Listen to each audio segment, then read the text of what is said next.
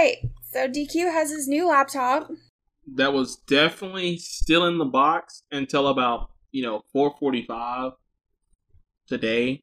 Yeah, I had to text him and be like, did you download Audacity? Did you check your mic? And make sure that, like, all of that works on your new laptop? And he was just like, ... No. It was like, yeah, no. I did not. Yeah, no. I literally, it came in the mail. I opened the box, checked to make sure it was in there, saw what it looked like. Then I proceeded to close box and then put it somewhere else. I was like, you're so funny. I was like, it's like, I'm so impatient. I'd have opened it up right then and there. Yeah, I mean, and then I got my phone and I finally opened that up and then I looked, made sure it was there. I was like, I ain't got a case yet, so I closed that back up. I was like, guys, if I drop this, I'm gonna be upset. Do you want another nana? Did you give her a banana? Yeah. The only human food that she gets is fruits and veggies. I have, like, a whole list of, like, fruits and veggies that dogs can have, and ones that they can't have. Like, they can't have grapes, they can't have avocados, they can have strawberries, but they can't have any of the seeds in them. And if you give them watermelon, it cannot have any seeds because it could cause, like, a blockage and stuff. So, like, I have a whole chart of, like, fruits and veggies that she can have and that she can't have. They can have mangoes, but I don't like mangoes, so I don't buy mangoes. Cucumbers are actually really good for dogs' teeth and their breath. And so are carrots. You can freeze carrots and give it to them as like a chew treat. So she gets frozen carrots sometimes. But for the most part, like, I just chop them up and give them to her so she has, like, a little snack at night, because I usually, like, eat fruit and veggies, like, as my dinner. This is true. When I'm not, like, shoving a whole frozen pizza in my mouth, because I'm lazy, because that takes, like, 10 minutes to cook, whereas, like, fruits and veggies I have to, like, chop up and, like, wash and, like, mix with other things. Except for tonight, I'm just eating watermelon and a banana. Who made you like this? So, I don't know. It's like, I'm just sitting there, it's like, yeah, I'm just like, man, you know what sounded good? And I'm just like, something I wasn't going to eat anyway, but I'm like, that sounds good. Oh, watermelon? Yeah. I thought about it when I brought it in here, and I was like, because he got a new laptop, I was like, yes, we can use the cameras now, and we can, like, test it before we start doing video episodes. And I was like, man, he's totally going to see me eating watermelon. He was talking about how he wanted some. And I was like, oh, well, I'm hungry, and if this is the only thing I eat tonight, he'll get over it. God, you see this? I get bullied. Well, because I needed to take a shower, but Same. I'm really tired, so I decided to take a bath. And so I was like, if I take a bath, I have to do it before we record, because recording can take a while, so I'm going to be too tired to do it after. So, like, I didn't have time to eat dinner, because I was in the bath. But then I get in the bath, and somebody goes in the bathroom and poops. I, like, get in the bath, finally in the bath, because we had a kitty accident. I say accident. One of the cats threw up on Thea's comforter, like her duvet. And, well, it's the duvet insert, because we took the cover off because the cat had thrown up on it, and so we washed it. But then the cat threw up on the duvet insert. And it's, one of the cats has, like, stomach issues, so, like, that's totally normal, but, like, I mean, it was a lot. And so I used my upholstery cleaner machine to get that out, and so by the time I got into the bath, like, my water was cold. So I, like, drained some water out, and then put warm water back in it, and then I was on my phone the entire time I was in the bath, except for, like, the last 10 minutes, finishing up notes, because I did so much research on this topic today, and this is the topic that we had to skip last episode because it came out on Haunted Road. Now, I'm glad I listened to the Haunted Road episode because there were things in it that I didn't know about, and that prompted me to do...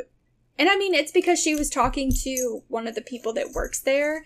And so, like, he was giving, like, firsthand information, about things. And I was like, oh, that's really cool. I want to include it just kind of, like, as a little excerpt. Just include some of his little stories. But, I mean, there's so much history at this place. And they're constantly, like, uncovering new facts and stuff. So that's why I spent forever doing research on it. But then since we skipped it last week, it prompted me to do a little bit more research and listen to a couple of other podcasts just to kind of see if like, because I kept running into conflicting information, which happens a lot, but I mean, it happened more than usual with this topic.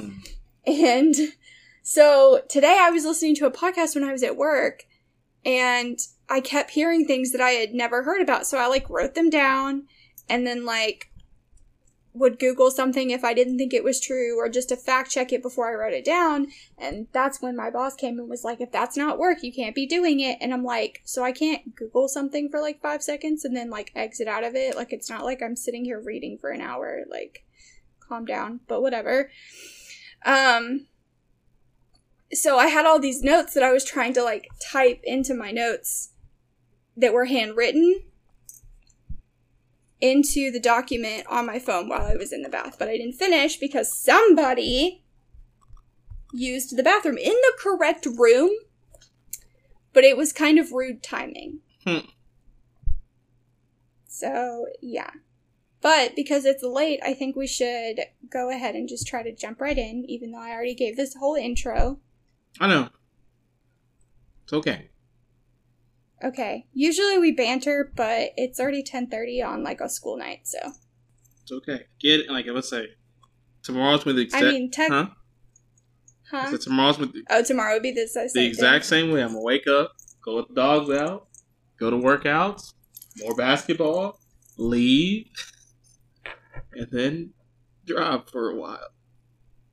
It's fine. I've been very tired, and I know you have to get up early to go let the dogs out, so I figured we'd skip most of the banter.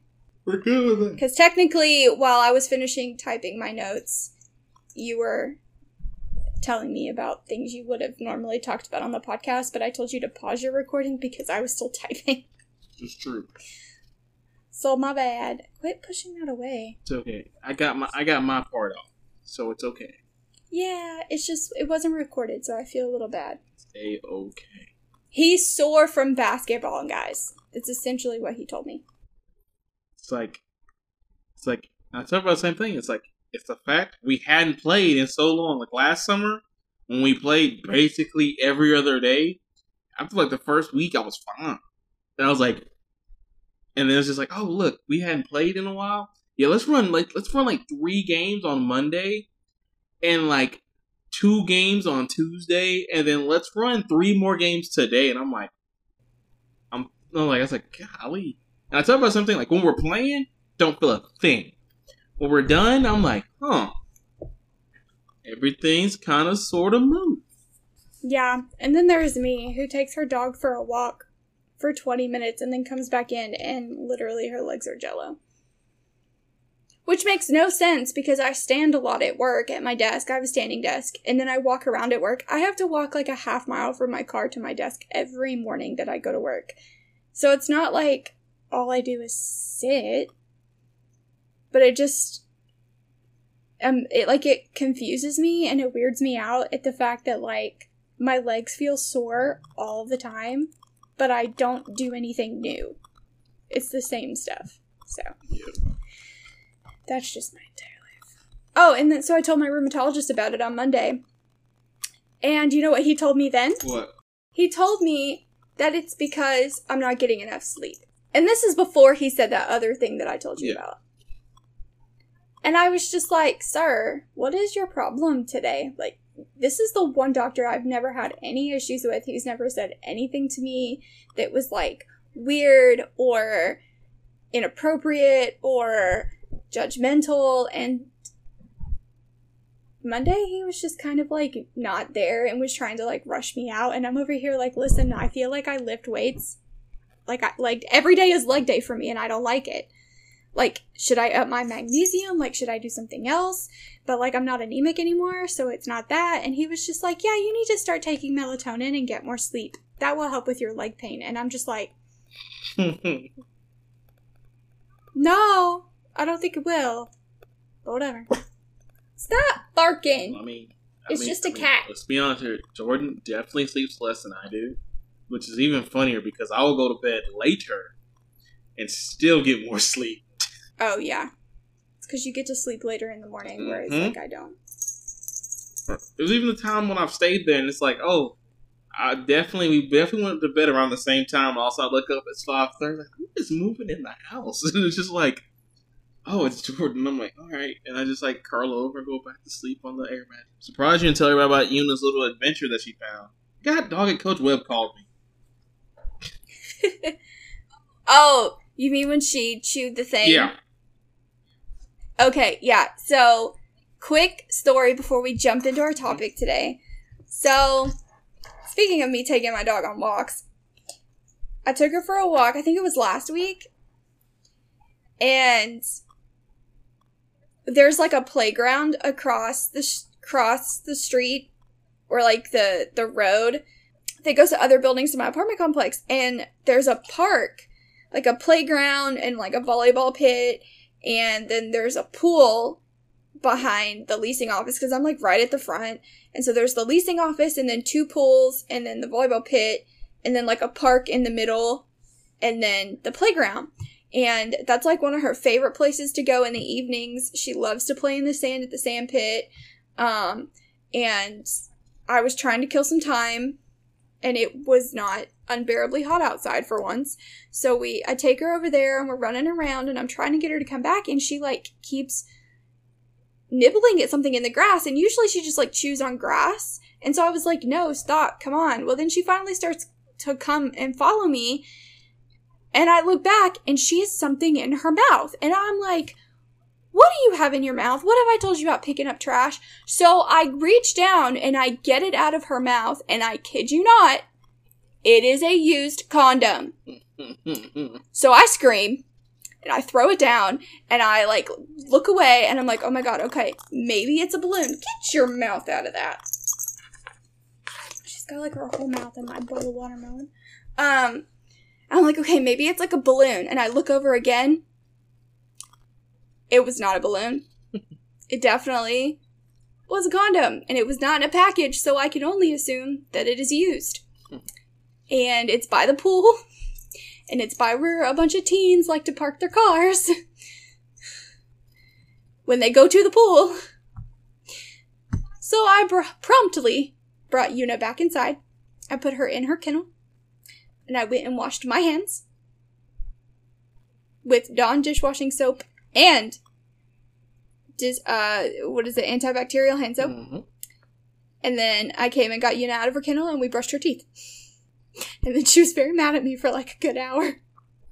Out of all of the things that you could have picked up, because there was like a chip bag on the ground and like a straw, like she could have picked up any one of those things, but no, she had to pick up the condom. I just appreciate, like, I don't even know what I was doing, but I get a message. It's like, what'd you even say? I just remember. I said your daughter is grounded. Yeah, it's like, your daughter is grounded. And I was like, oh, so when she's in trouble, it's my daughter. But if she does something else, it's just Yuna. And she's like, her accomplishments are her own. And I was like, so when she's in trouble, she's mine. But when she accomplishes something, I have nothing to do with it. Exactly. Because that's how it goes. Oh my God. You can ask any parent that has children. That is definitely. Because, yeah. So yeah, I texted him and I was like, she's grounded, and she did not go on a walk for like 2 days. Mostly because I was traumatized, not because she actually did anything wrong, because she doesn't know the difference. But I was just like, that is very gross. And so I waited until after the grounds people came and like mowed and like cleaned up and stuff before I took her back over there. Because, of course, like, I had to take her outside to, like, go potty and stuff, but we didn't go on a walk, like, over there. We just kind of, like, have been walking around our apartment building in circles for 2 days after that, until they, like, cleaned everything up, and then I finally had the guts to take her back over there. But now, like, if it's dark, I use my phone flashlight to check the ground before I let her anywhere over there. Because, like, there is a bunch of kids that always hang out over there, so... And, like, I don't take her around where they sit and they smoke weed so that she's not picking up, like, any butts or anything like that. Just because, like, I'm definitely not touching that. But now I'm like, nah, dang, now I have to check the grass, like, all around the volleyball pit and the parking lot and stuff in case she picks up something else gross. Yep. My goodness. Yeah. Okay. So, that's 20 minutes. of banter that we said we weren't going to do. 10 minutes in. Okay. So, if you guys haven't figured it out yet, we are talking about Fort Mifflin in Philadelphia, Pennsylvania? Anyway. It's so weird not saying Philly. Like, I always, like, get tripped up. Because to me, like, Philadelphia is its, like, own state in my brain, which I know is incorrect. Mm-hmm. And, like, if I was to, like, point it out on a map, I would say, oh, that's Pennsylvania, not Philadelphia. But, like, when people talk about Philadelphia, they, like, talk about it as if its own state, which it was our nation's capital for a while, so maybe that's why, I don't know. Okay, so Fort Mifflin, it was built in 1771 by the British on Mud Island below Philadelphia, Pennsylvania, with the intent to strengthen the colony's control over the Delaware River. So basically it was meant to, like, control traffic and keep people from, you know, sailing into Philadelphia without their consent or that didn't have proper paperwork or whatever. Construction on the fort stopped in 1773 after the South Wall was built and was abandoned by the British during, well, basically at the start of the Revolutionary War. And in 1776, when the colonies rebelled against England, sorry, I keep, like, burping, it's so gross. In 1776, when the colonies rebelled against England, the Americans continued construction on the fort to prevent the British from sailing ships into Philadelphia. Sailing ships into Philadelphia, which was the nation's capital at the time. Good grief, I cannot talk. So this is the fort that is known as the fort that saved America, or saved the United States, something like that. Something along those lines. Because it's the fort that held the British back in 1777 long enough for George Washington and his men to cross the Delaware River and get to their winter quarters in Valley Forge so that they could regroup. And the British couldn't follow them due to the winter weather conditions, so it basically prolonged the Revolutionary War, which gave the Americans, or the colonists, time to regroup and plan and rebuild their army so that they could defeat the British. Many scholars say that without the efforts of Fort Mifflin during that siege, which I heard a lot of podcasts say that this siege was 5 weeks, but the Wikipedia said 5 days. Like, it started on the 10th of November, and then it was abandoned on the 5th of November, so... 15th? That was the 10th? To the... Oh, the 15th, yeah. The 15th of November. He said the 5th, and I was like, you're going back in time here. I was still looking at the 5-day. The number 5 for the 5 days. But that was not one of the facts that I kind of, like, got hung up on, because I was like, well, yes, like, it's either 5 weeks or 5 days. I think the, like, battle was 5 weeks long, but the actual, like, bombardment of the fort was for 5 days. I have said it before, I really hate American history, so I don't really care. What we know is that because of the efforts of Fort Mifflin during that siege, whether it was 5 weeks or 5 days, the Americans would not have won the war.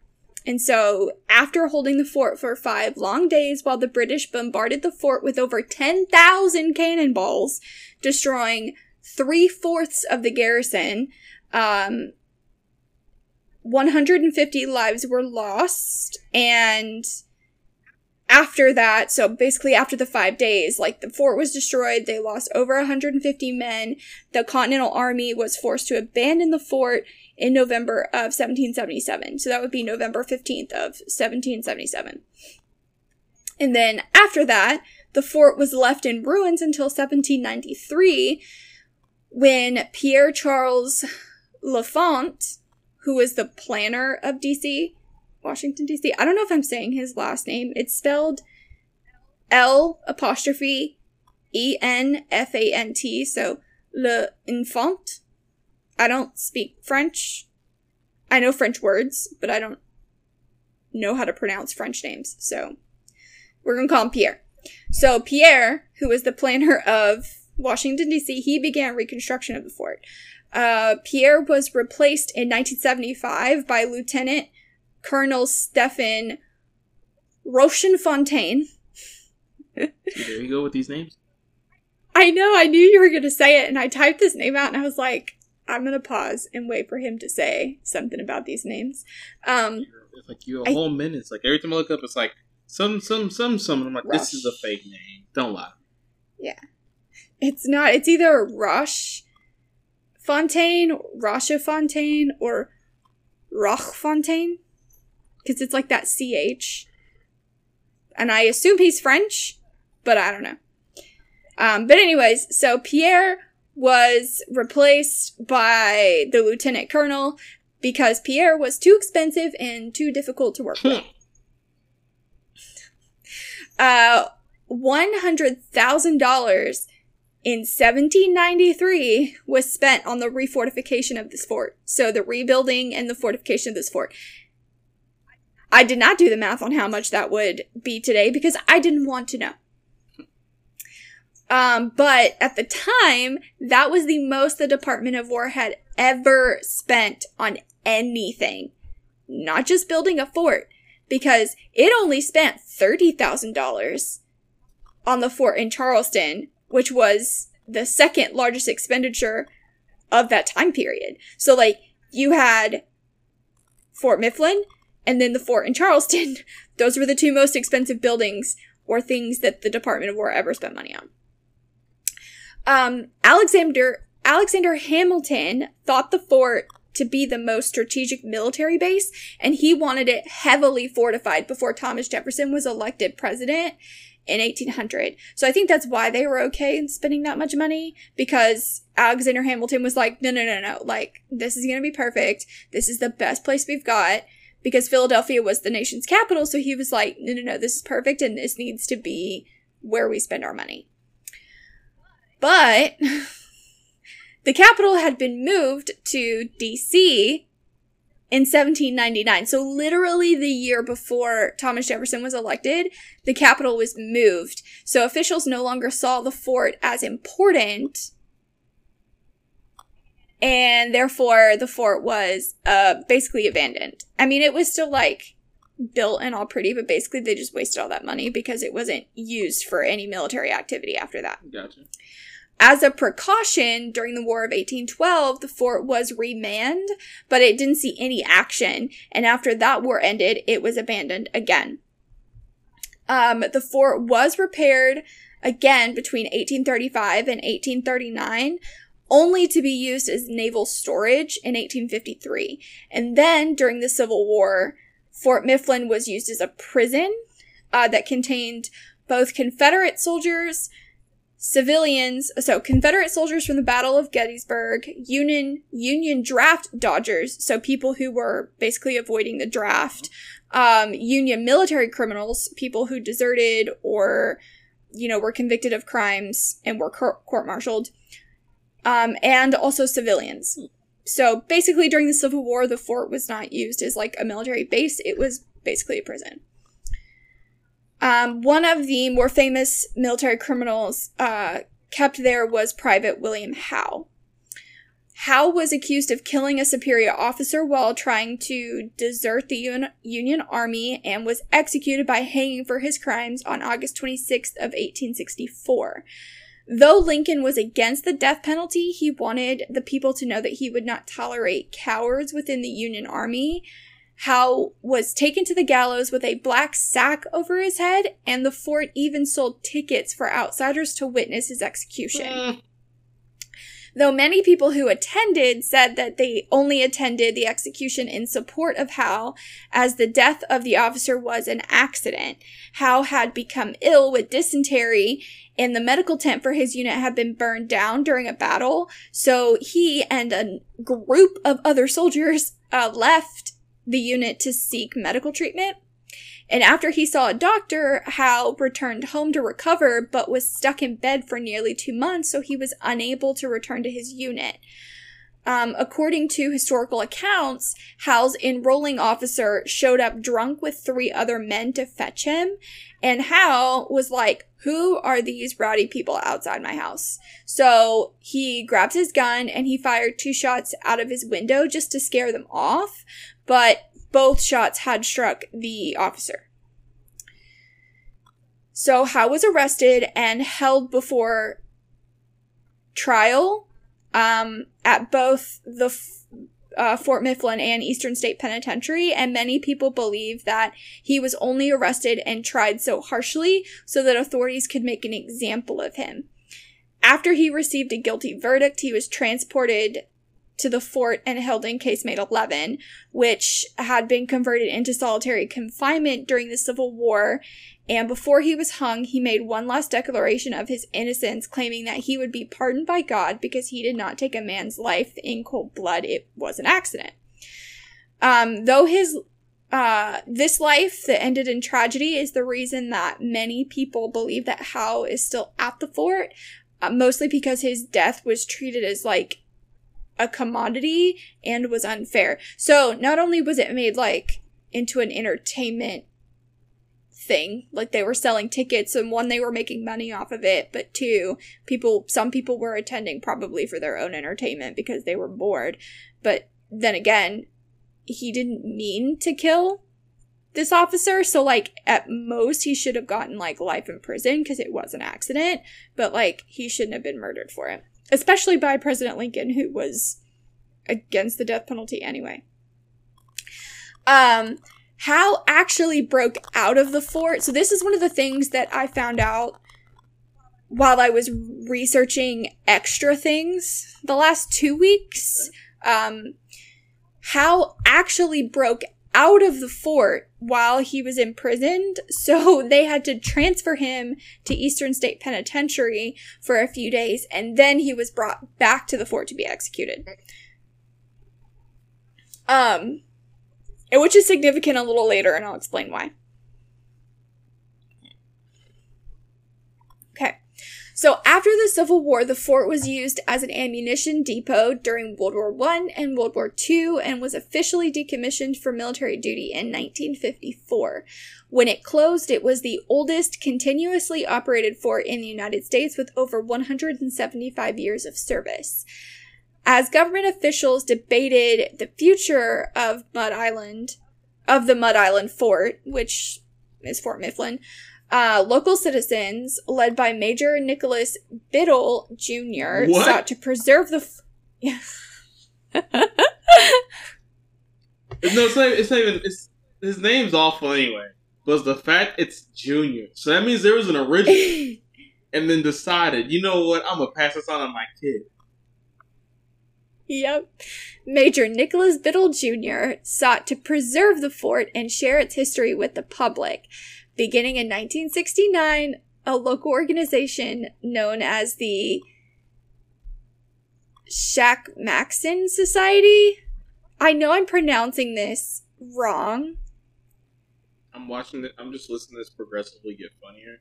But it was just like, you said that name. Shackmaxon. And then you came in with that, and I'm like, I could have took any of this serious. I'd have been like, my name is, and then you would have said that, and I'd have been like, what? Listen, there are some really... Honestly, I'm not gonna lie, like, I sound like such a bully on this show, and I'm really not this way, but it's just like, I hear these names, and I'm just like, what is going on? Okay, how to pronounce... Okay, I should have looked this up earlier, and I did not. But New England has some, like, really weird names. There was another name that I heard earlier that is spelled one way, but is pronounced a completely different way. And I'm like, why can't you just spell it like you say it? Or say it like you spell it. This word here, I just... That's not how the English language works. Come on now. Baloney? I mean, I know. Oh. Did you hear that? No. Oh, okay. A little computer dude told me how to pronounce this word. And it is... Shackamaxon. What? Shackamaxon. I thought that should be 2 names. Shackamaxon. That should be like... I don't even know if it should be that. Like, what is... It's named and after... You said that was a company, right? Bro, no. Well, it was like a society. Ah, that's even worse. But it comes from a Lenape term, Sakimachin-ing, which means to make a chief or a king place. So, I don't know if this is Native American, or if it's English, or if it's Dutch or Swedish. I don't know. We're gonna move on, because that is another thing I forgot to Google. Anyways, so, Mr. Biddle Jr. and the organization known as the Shakamaxon Society, which was later renamed the Old Fort Mifflin Historical Society. I feel like that's fine. Now we have a normal name. Yeah. They hosted guided tours and living history programs. So basically they were giving tours and having history reenactments at the fort. During the 1960s and 70s, oversight of the fort changed hands between local volunteers and the city. And then in 1986, a nonprofit organization known as Fort Mifflin on the Delaware was founded to serve as steward of the fort that saved America. So there's that term. This fort is known as the Fort that Saved America.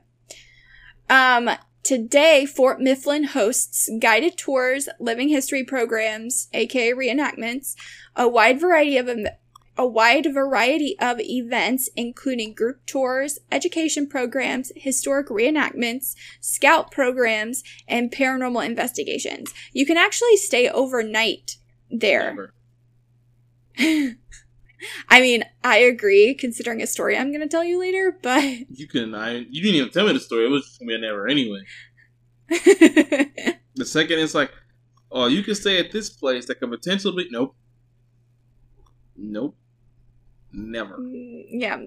But, like, they do, like, Girl Scout and Boy Scout overnight things, but then they also, like, have overnight stays with like you can buy a ticket and like stay overnight and like camp out on the grounds or whatever, or sleep. I think maybe they're sleeping in the guard stations now. I don't really know, because I didn't look into that, because I think the whole thing's dumb. But it's weird. It's working for them.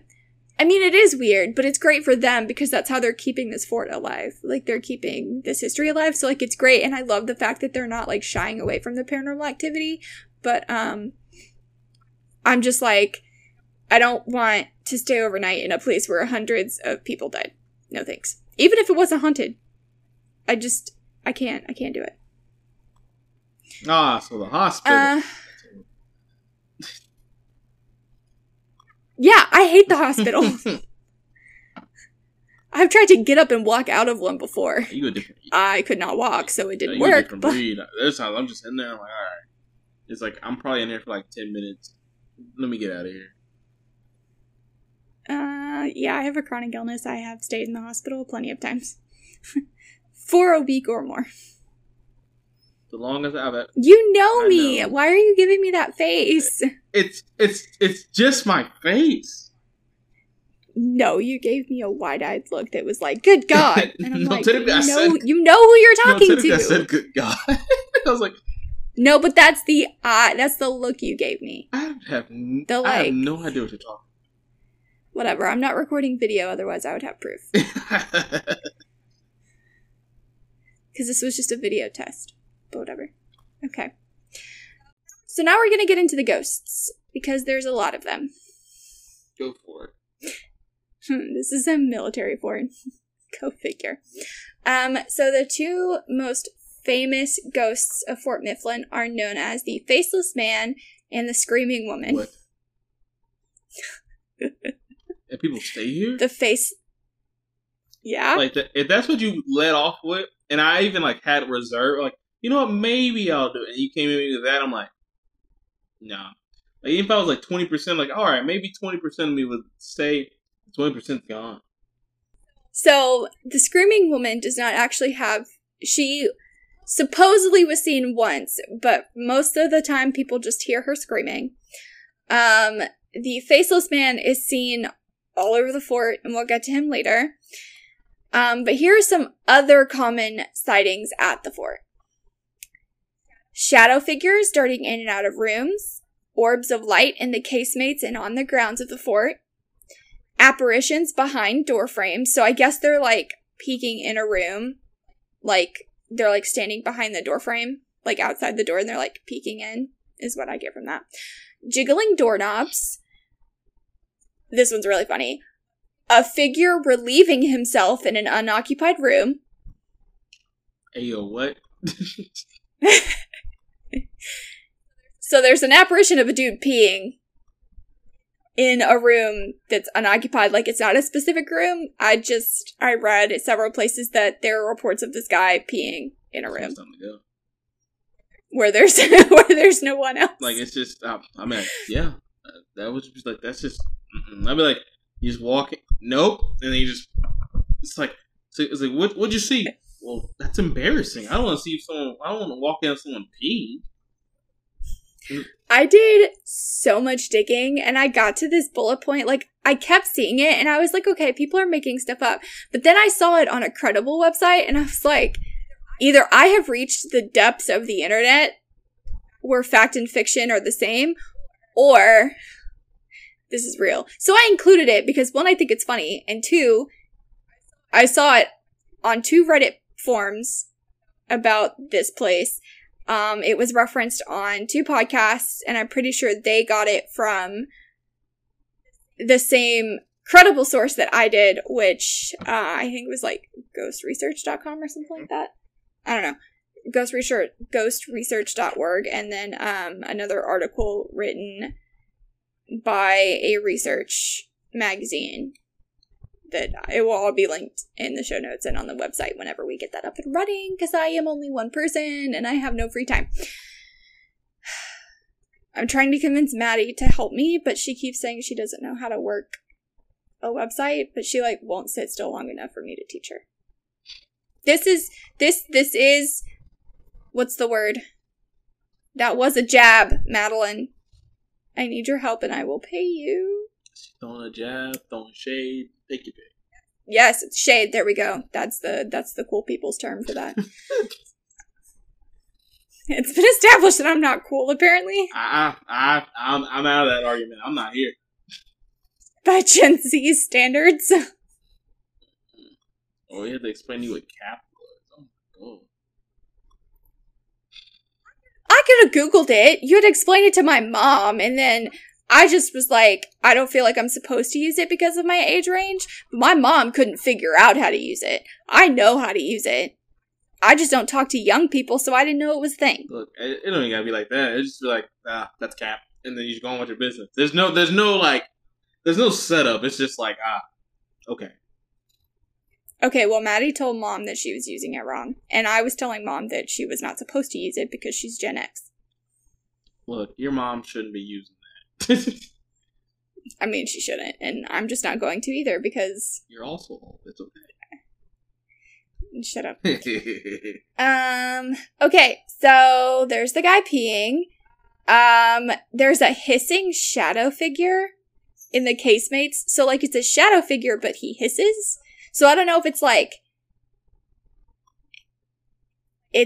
the way he moves makes a hissing sound, or if he's literally, like, going around hissing at people. Sounds like a cat.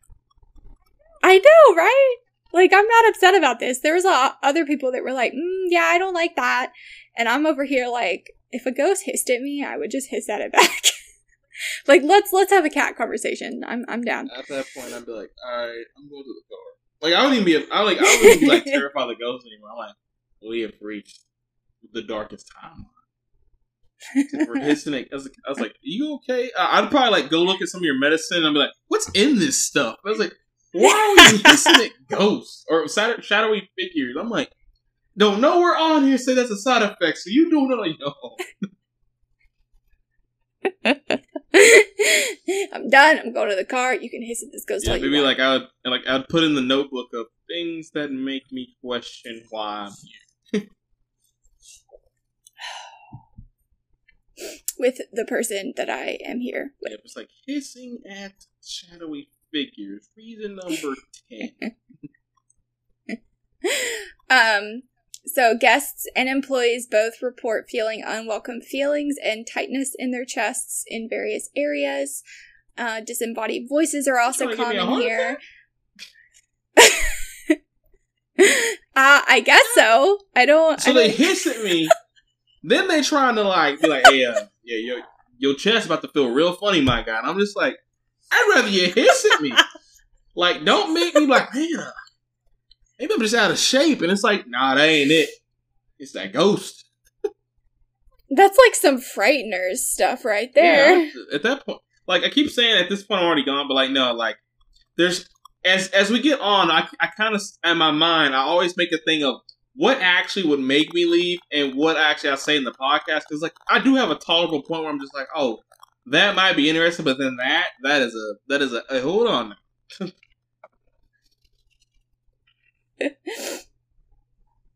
All right. So disembodied voices are also common. There is apparently a judge in Casemate 5. And casemates are like little alcoves or rooms underground at the fort where, like, there's usually like cubby holes that they would, or like windows that they would put like the mouths of like cannonballs and stuff. It was basically just a way to like shoot. It allowed them to shoot artillery over the river, essentially. And so, but they were underground so that like people, you know, the people operating the guns weren't getting hit by enemy fire. Yeah. So the casemates are all underground. For reference, they're all like literally like 6 feet under. If not, maybe not quite 6 feet, but about 6 feet, I think. So there's a judge in Casemate 5 that likes to cuss people out. And this ghost identifies himself as the judge. So like he doesn't, I mean, they believe they know who he is. But if you call him by his name, apparently he like will get mad at you and either like cuss you out or, which I mean, he cusses everybody out, but like, I think people have said that he can get a little aggressive or he just won't interact with you if you don't call him the judge. So he identifies himself as the judge. Yeah. I don't have, my name is Princess. You may not address me as anything else other than Princess or Your Highness. That is my name. I will not respond to anything else. Yeah, so I'm totally on this dude's side.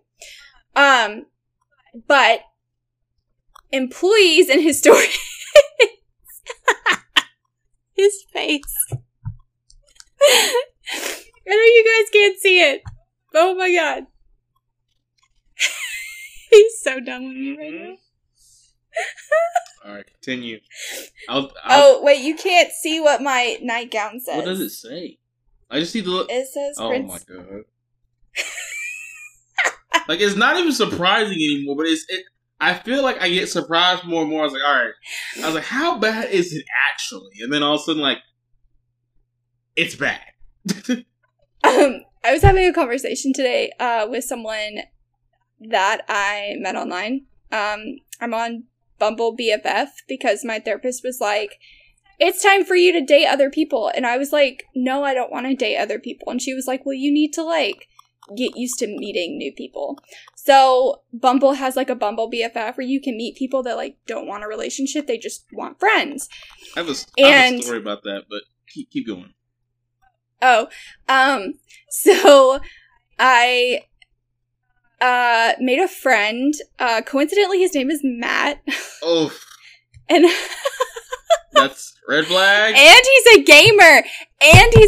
Red flag and I had to be like, well, he's married. Red flag number 3. No. He and his wife are adorable. And he has a lot of Jordan-approved weaponry. It's great. It's relevant to my story, okay? Moving on. Yell at me. So... You went over here talking about weaponry. I'm just like what? Like, where are we going with this story? He's really cool. And even though his name is Matt, I was like, okay, dude, Like, just tell me, are you a casual gamer or are you, like, competitive? Because I don't know if I can handle another competitive mat. And he was like, nah, I can't. No, I'm chill. Like, I'm very casual. And I was like, okay, cool. And so we got to talking. We both played play if D&D, someone else is casual, it's okay. But since I do it way too much, it's a problem. Casual gamer. It was a very specific question, and it was not open-ended. Very specific question. But we were having a conversation about how he gets like an hour break and I only get a 30-minute break. And like, we were just started this conversation about how like, I work 9 hours, sir. Like, I feel like I should get a whole hour instead of a half hour. And then he just made the comment of like, no, back to work, peasant. And I was like, excuse me? I am not a peasant. I am a princess. And he was just like, well, I know that, but I don't think the people in the corporate world know that.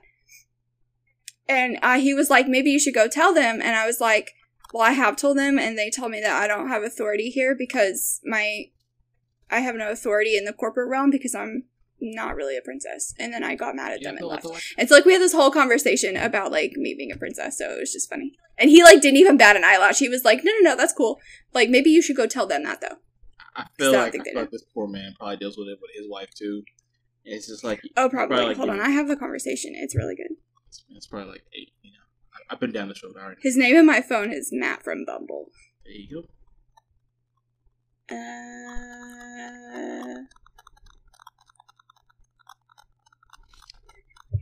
Not that conversation. Oh yeah, so he says no back to work present. Yeah, so I said I am not a princess. Or I am not a peasant, I am a princess. And he said, well, I know that. Tell that to the corporate assholes. Sorry, I have to make this explicit now. I said, I have, but they say I have no authority in the corporate world for it's a democracy. But it's not a democracy. I see through their facade. And then he said, so what you're saying is that we must siege their stronghold and lay waste to the filth inside. And I was like, yes, I command it. I want their heads on pikes.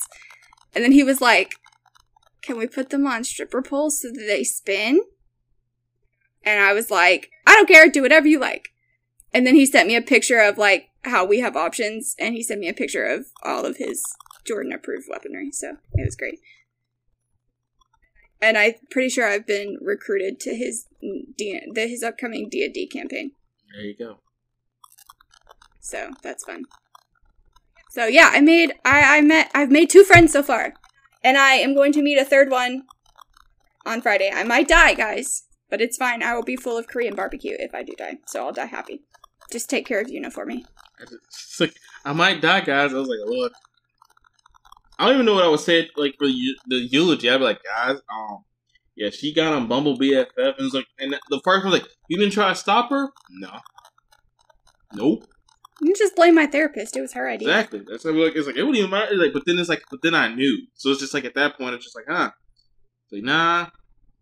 Guys, you gotta let people make their own decisions sometimes. And here we are. Also, there was no stopping her. Yeah, no, like, I gave up on that one. Yeah. No, so you said Bumble BFF. So there is, like I said, this is a short story. Like, it don't even take, like, it don't even take, like, 5 minutes. One of my other friends, they're on there. They were on there too, and they're just looking for like some new friends because it literally, it's really. I feel like it's kind of sad, but not really. Like their friend circle accounted to me, their person who's their boyfriend now, and then I think like one other person they were trying to get some new friends and potentially maybe get a roommate. So she takes the screenshot of was like, guess what I found on here, and she sent it to me. And I said, there's no way. Oh my god, was it you? No. Oh. It was she who must not be named. Oh. And I said, there's no way. And she was like, she was like, I said, what? She's like, what do I do? I was like, you're your own person. You do whatever you want to do. And she told me, I was like, I should see if we was a match so I could just measure and be like, and I was like, no, we don't do that. But it was so... Man, she should have. Yeah, but it was... She should have. And then you could have told her it was me catfishing her. It would have been great. It was... God, it was so... I was just not like... She was sitting there like... Yeah, I was like... What are the odds? I was like... It was funny. No, like... because I'm not on any of that stuff. But it was, to me, it was just funny that happened. Yeah, it took my therapist like a whole month and a half to convince me to like do anything remotely related to meeting strangers. Stranger danger. Well, yeah, because I was like, ma'am, I have my own podcast about scary things. I do nothing but listen to true crime podcasts and watch true crime documentaries, and my dad was a cop. This is also why it's hard to get on a boat. Yeah, also why it's hard to get me on a boat. But specifically a cruise boat. Yeah. Or cruise ship, as my dad would say. It's a ship. Yeah, and I was like, I don't know. And then I agreed to meet one of the people that I got matched with on Friday because I'm off. We're meeting for dinner, so it's not really like during the day, but I kept like having panic attacks today when we were making plans, and I was like, I don't want to die. Hey, you did it to yourself at this point. I couldn't even be like, I could be upset, but it's just like, hey, just hands up, and I'm just gonna be like, yeah. We came to a mutual, me and my therapist came to a mutual agreement. She was gonna do something if I did this, and so I was like, okay. And so I was like, if it doesn't work out or I die, I'll be vindicated because it's in my will now to tell her that it's her fault. In a nice way, because I don't actually want her to feel bad. I just want to be like, too late. I did what you told me to. It's too late. Like that, you'd be dead. You don't get a say in the matter at that point. I told Thea, and it's in my will. Okay. Thea can be nice. Thea will, she'll be impartial. I don't really know about being nice. It'll be better off than be like, you know what? It's like, I'll be like, it's like, I'm not the only one that's going to cry today. Okay, we really got to move on. Okay, though. let's go. Okay, so back to the judge, who named himself a judge. And we are meant to be best friends, because all he does is cuss people out and uses the F word a lot. Because they call him anything but the judge. Well, I mean, he's just a very disgruntled man in general. But they believe that this is Judge Jacob Wilhelm, who was imprisoned at the fort for basically leading a group of pacifists that opposed the war and Lincoln. So apparently this was very common during the Revolution, or during the Civil War. But are they actually a threat? Well, yeah. According to historical records, we have 44 people that were imprisoned at Fort Mifflin alone. There were other civilians that were imprisoned in other Union cities just for opposing the war and or Lincoln. But again, like outwardly opposing him, like speaking out. Yeah, I know, but again, like outwardly, I mean, that's kind of what. At that point, you'd be like, "Hey, Constitution, here we go." Anyway, at the point here, but I'd be like, "They're pacifists." So, like, my guy, I could have rolled up, and now, like, the most they could have done is like yell at me. Yeah, before Lincoln was, during his campaign, I mean, there was like a whole plot to assassinate Lincoln that he accidentally thwarted. So, like, like, there's other people that are actively trying to, like, kill him because they don't like him, and he's imprisoning people that just don't like him. They're not actually, like, threatening him. They're just, like... And it wasn't even, like, the judge and his group of people were causing issues or, like, trying to get people not to vote for him. They were just pacifists. But because they verbally opposed both Lincoln and the war, they were imprisoned, and I couldn't find any proof that Jacob, or that the judge was executed. But we do know that he was held prisoner at the fort. We do not know for how long. But as I said, we do know that over 40 civilians were imprisoned at the fort in the dungeon of Casemate 5. And they actually call that one specific area the dungeon. But other guests report voices, like disembodied voices, saying things like, "Fire in the hole!" or other commands, like, relating to gunfire. Or cannon fire, I should say. One employee reported that he was picking up trash late one night, like, after, like, a reenactment. He was picking up trash off the, like, grassy area, and there was, like, a voice very close to him that said, "Thank you." but there was no one else around. So, like, he knew, like, there was no one else there, and they tested the way, like, voices carry at this place, and ghost hunters did, so taps did. You can't hear people when they're inside buildings or in the casemates. Like, you can't hear them talking. And it's not like he was a ghost hunter who had, like, equipment on him that could, like, carry voices and stuff. Like, it was a man's voice. It was very close, and it was very upbeat, and was like, thank you for picking up the trash, you know, kind of thing. So, definitely not aggressive. There's only been 2 reported incidents that were even slightly aggressive, and we do know that a lot of times, like, aggressive paranormal activity is usually just, like, a misunderstanding.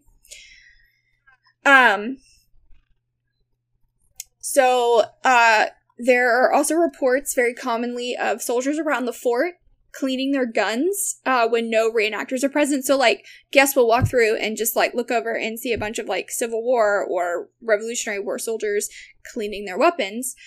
Guests also report both Revolutionary and Civil War era soldiers just wandering about. So not only are they just, like, sitting around cleaning their guns, but they also see them just kind of, like, walking around. And sometimes they're really solid, sometimes they're not. Like, sometimes it's very obviously, like, an apparition of some kind, and then other times, like, which I'll get to it later, that they look like a person, and then they find out later that that's not a real person. There's also lots of reports of disembodied smells. So people report smelling baking bread or a wood fire, but then there's also the smell of, like, rotting flesh around the borders of the fort where dead bodies were buried. That makes sense. But but it's like, it's been 100 and... But you were saying, like, disembodied smells. I was like, well, yeah, we got a ghost relieving himself. Well, that too, but I just didn't see any reports of, like, them actually smelling pee. They just see him peeing, which is so weird to me, and I really want to go and see if I can see this guy peeing. Like, that's the only reason why I'm going, is I want to see the dude peeing. Because I want proof that that's a real thing. What? I don't want to look at anything private. I just want to see if I can catch a glimpse of him peeing. So random. It's just like, imagine that person just tuned into the podcast. I just want to catch a glimpse of him peeing. And they're like, what? Hey, rewind that back. Well, because it is such, like, a random claim that I'm, like, intrigued and, like, I want to know if that's something that really happens. Because, like, I've never, ever heard anywhere else in all of the, like, ghost-related material that I have consumed in the last 10 years have I ever heard a report of, like, a ghost, like... Consumed is definitely a loose term. Man. Peeing. You did. I was like, consumed is definitely it. She did basically... I know I have a problem. I'm just glad you know. I know. I'm aware. Alright, that's all that matters. As long as you're aware of your problem. Are you doing a scratch off right now? Sure did. I was like, I got time. Let me do this real quick. And then I was like, right? And then I was like, I won $2. I hope you lose. Well, too bad. I won $2. Oh, gosh. $2. Hey, all I'm saying is you hoped I lost. So I'm gonna do the other one. Just to prove a point. You can keep talking. I'm not going to stop doing what I'm doing, though. Okay. So, then, of course, we have reports of the woman screaming, and then people complain/report of being touched, pushed, and pulled by icy cold phantom hands. See, there we go. That BS again. I was all good. And, like, I was all good till something physically happens to me. Like, I am okay. And then he's like, well, they have chest. Nope. It's like, oh, well, then the ghost. Now they start, like, they feel like they're being touched. Pull my, nope. You were good until you touched me. Mm-hmm. Well, again, I just want to reiterate that a lot of times scratching and pushing can be misunderstood. It could be an accident on the ghost's end. We really don't know. But there are theories out there that it's just them trying to, like, get you to know that they're there. And so sometimes they put too much effort into it because they'll put too little and then you, like, won't know. So then they just, like, try super hard and then it comes across as aggressive. If you cold, I'ma know. It's like, that's a chill. Oh, nah, what you want? Good to know. But okay, so they're to back up my previous statement about, it not always being aggressive, one of the tour guides told the people from one of the ghost shows that I watched, so I did watch an episode of Ghost Hunters, and then I watched an episode of a show called Portals to Hell, which is a new show for me, like I'd never watched it before, mostly because when I see titles like that, I'm like, oh, is this gonna be like super dramatic? But it wasn't. It was actually very good. It's just two people. One of them's British, which was really funny because, like, they really didn't get a whole lot of interaction. And he's like, maybe it's because I'm British. The ghosts here probably hate me. And so it was funny. But one of the tour guides told the two people on that show during the tour that while she was giving a tour one summer in Casemate 11, the power to the fort had been shut off that day by the power company for like maintenance or something, and but everybody in her group had flashlights because there was no light down in the casemates, and like when you're down there without any light, it is pitch dark even in the daytime. Like I said, you're 6 feet under the ground, and they're made of stone, and a lot of the fort, like a lot of the casemates where like the cubby holes would have been for the artillery guns to poke out and like shoot across the river, those were buried in the bombardment. So, like, a lot of the casemates are not fully excavated. They're under the ground. Because originally they necessarily wouldn't have been 6 feet under the ground. They probably would have been mostly under the ground and then had, like, the guns poking out barely out of the top. Like, of the ground. So, everybody in her group had flashlights, so she was able to continue the tour. And she is a seamstress, and so she was in period clothing that she had made herself, and she told the guests to enter the casemate in front of her because it would take her a minute to go down the stairs because she had to like hold up her skirt and stuff. She said that before she could even lift her skirt to go down the steps, a hand reached out and took her arm to guide her down the steps, and it was somebody that she couldn't see. And, like, people had flashlights, so, like, she could see a little bit. She could see enough to go down the steps. But there was a hand that reached out, and it was like, or she said that it was as if someone had wrapped her arm in an ice pack. Because it was that cold. It was that cold, and that's how she knew it wasn't, like, a real person, or, like, a living person, because of how cold the hand was. And she couldn't see whoever was touching her. But she believes that it's the ghost of William Howe.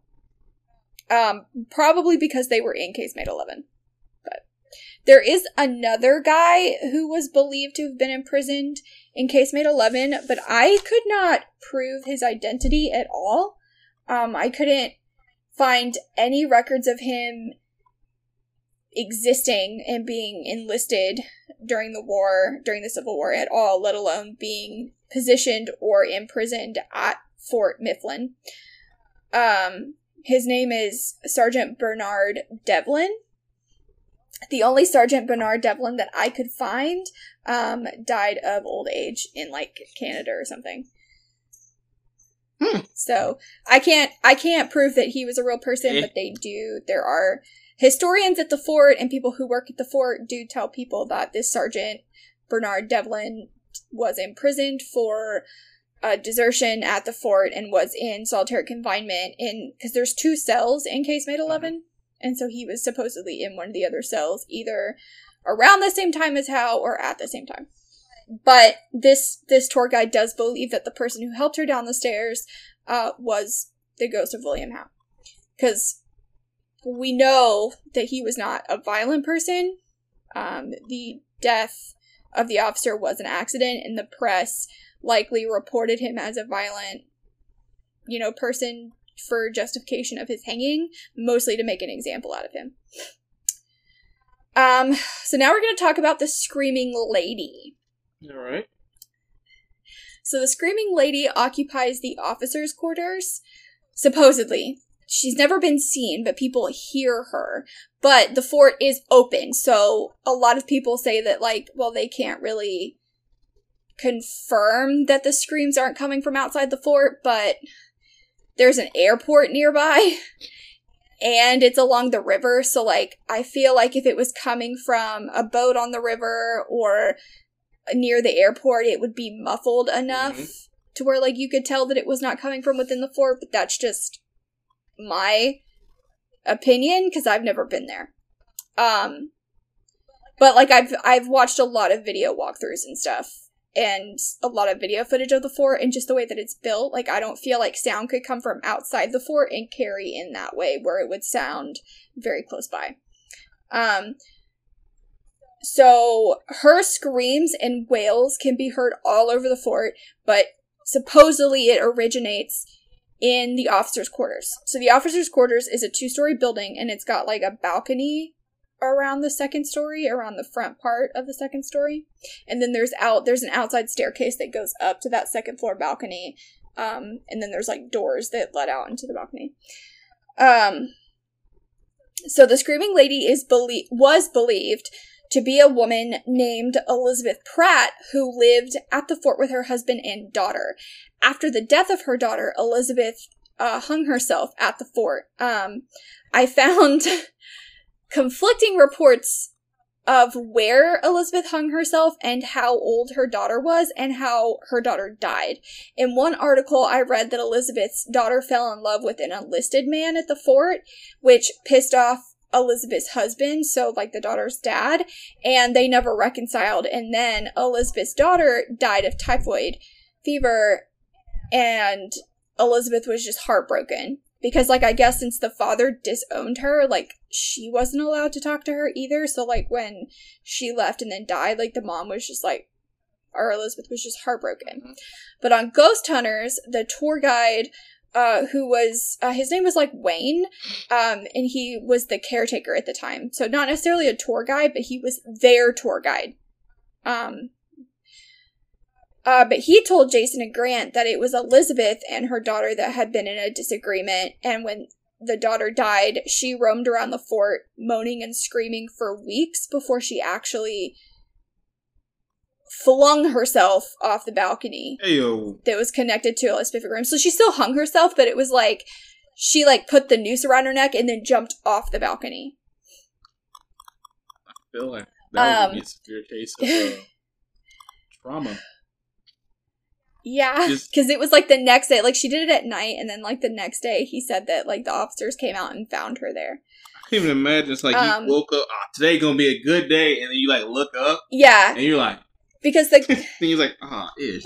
It's like, guys, go back to sleep. This ain't it. The Ghost Hunters episode is from 2008. Jesus. Yeah, so it's very old. 14 years ago. So there's been some new information come to light, but There's 12. But back then they were told that version of the story, and the officers' quarters, they believed back then that, you know, there would be 4 officers to a room in that house, or 4 officers living in the house, and they could bring their wives and their kids. And so Elizabeth Pratt's husband would have been one of the officers. Was his name Chris? Chris Pratt. Oh, gosh, I don't know. We can assume it is, if you want. Look, that's fine with me. Okay, sidetracked, but then I look on over another... my reflection. I look over my picture, and I'm like, I got like 2 horns just sticking up, and I keep looking at it, and I can't help it. I'm just like, why is it only the 2? It's like right here. I didn't even notice until you pointed it out, and now I can't see it. But it's so noticeable, though. It's literally the 2 hairs that are sticking up. It's just because you got headphones on. It's fine.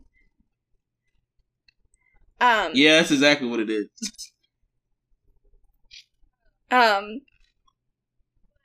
on another podcast, but on one of the podcasts that I listened to, it was reported that Elizabeth's daughter died of dysentery and not typhoid. And then, like I said, there's been new research and facts that have come to light that suggest Miss Pratt didn't even live in the officers' quarters, that she lived on the land where the armory is now located and never would have been able to hang herself off the balcony. So the new facts that we have. They're not saying that Elizabeth Pratt didn't live at the fort. She did. We know that she existed and she was real, and she was married to an officer, but she was not living in that building that they say is the officers' quarters. Mm-hmm. I've also seen that building be referred to as the hospital, I think. So I think they're still kind of like getting information on what building was used when, or what buildings were used for what and when. But they now believe that the Screaming Lady is another woman named Elizabeth, but her name is Elizabeth Bunker, and that's all the information I have on that. Like, they think it's this other woman named Elizabeth, but I couldn't find a whole lot of information why they think that she's the Screaming Lady, like, other than the fact that she could have died in the officers' quarters, which is why I got confused of whether or not the hospital was also the officers' quarters. So, like, maybe that building was the officers' quarters during the Revolutionary War, and then, like, during the Civil War, it was, like, a hospital or something. Because in Portals to Hell, I kept seeing them in that building when they were, like, supposedly investigating the hospital. And they have events in the hospital, and the only building that I know of that would be able to host events is what was considered the officers' quarters in 2008 during that Ghost Hunters episode. So I'm assuming that it's the same building, but I could be wrong. But in that Portals to Hell episode, they did talk about Elizabeth Bunker a little bit, and Greg O'Brien mentioned that Elizabeth Bunker was probably a patient at the hospital at some point, but they, like, don't know why she is upset. Like, they have, like, a medium with them, and he kind of made some inferences, but it's probably going to be one of those things that, like, unless the ghost outright tells us why she's upset, we're never really going to know. But, now you guys see why it took me so long to do research for this, and why I do so much research on these things, because lots of conflicting information, and I am a perfectionist, and I want to make sure that I don't give out wrong information. So I usually fact check 2 or 3 times before we actually record an episode. Okay, so the building that is either the officers' quarters or the hospital, there was a group of school children that reported seeing a frightening woman in the window. To the wall. Yeah, like, they just kept, like, it scared them so bad that some of them were crying and in tears, but they kept asking the tour guide, what's wrong with her? What's wrong with her? Why is she in the window? Like, why does she look like that? But then the tour guide turned around and didn't see anything, but they were clearly still seeing her, and he had to, like, move them away from that building to, like, get them to calm down. Because she was so scary looking, but we don't have any, like, details of what she looked like because it was so frightening to them. He, like, said he didn't press them for details. Now Dave Tango, during the Ghost Hunters episode that I watched, was heading to one of the casemates with Steve, and he needed to use the bathroom. So he goes into the officers' quarters / hospital building, whatever that building is, to use the bathroom. And as he nears the bathroom, he sees someone walking in the women's bathroom. Like, they were gonna come out, but then they, like, went back into the bathroom, like, towards the stall, but they didn't actually, like, open the window. So basically, he was seeing, like, movement under the door. So somebody was in front of the door, blocking out light coming from out of the bathroom into the rest of the... So, like, he was seeing somebody moving in the bathroom, and thinking it was Chris, he yelled out to her, but she didn't answer, so he goes to check, and there's no one in there. So he runs out and is like, dude, and he makes Steve come in there, and they check it again, and he's like, I'm sorry, but I had to go in the girls' bathroom to check, and blah, blah, blah, and there was no one here. So they did set out a mini DV to see if they could catch any movement under the door again, but they didn't. But I thought that was an interesting personal experience for Dave, and he was very excited, and he was like, I've never witnessed anything like that. Like, he's like, I have never been so sure of what I've saw, which this is still pretty early in the series for Dave. So there were definitely events later on for him that were just as exciting, if not even more so. But this is one of the first times where he was like, I know what I saw, and I went in there, and there was no one there. So that was a very solid and exciting experience for him, which is why I included it. Man, then they say, y'all ain't gonna tell me I'm crazy. I know what I saw. And then later on, he was convinced by Steve to crawl under something for $60 because there was a bunch of bugs, and Steve was like, "I'll give you $60 if you crawl under there with all them centipedes," and so he did it. So you couldn't do it. You couldn't pay me. Yeah, I wouldn't have done it. I'd have been like, "You can keep your $60, bro." Yeah. Yeah, Steve is always convincing him to do silly stuff like that, and it's very entertaining to watch. So my next bullet is kind of sad. Oh, man. There are several reports of children seeing other kids while they're on the tours. There was one specific story that Greg O'Brien told Amy on Haunted Road that there was a kid on a tour who was like, "Hey, did you see that kid?" And Greg was like, "No, you're the only kid on the tour." And he was like, "No, there was another kid here. Where did he go? He was there one minute and then he wasn't." And then Greg is like, "Well, what was he wearing?" And they kind of go through this whole charade. And then finally he had to be like, "Well, congratulations. You've just seen your first ghost at Fort Mifflin." I think the kid actually was like, "Are there children's ghosts here?" is actually how that conversation started.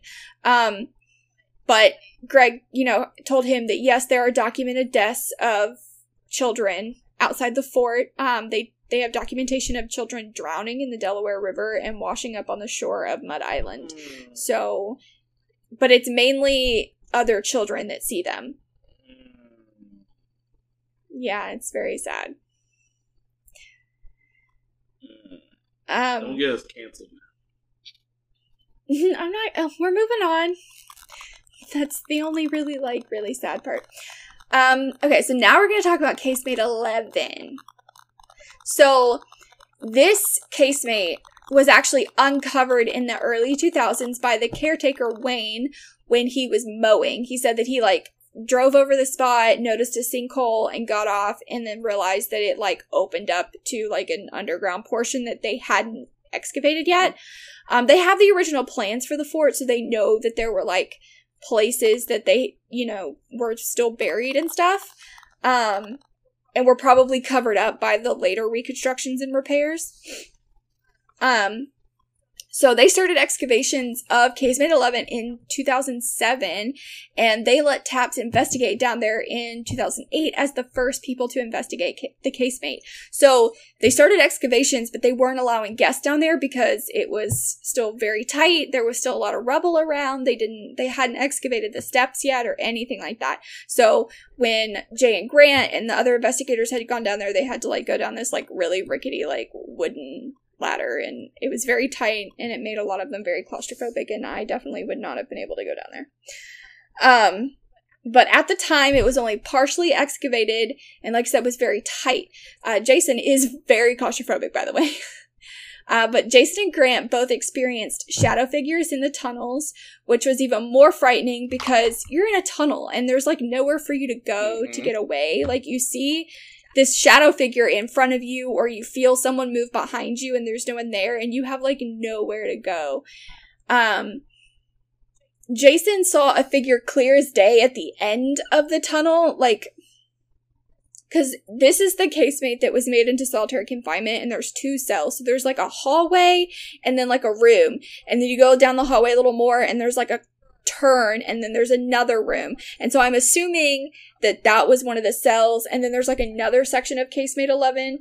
That was one of the casemates that, since it was made into cells, it's kind of hard to pinpoint what. I can tell you what it looks like now, but in 2008 when Ghost Hunters was filming there, it's very hard to kind of get a sense of what the layout was for them when they got to go down there, because that's not the layout now.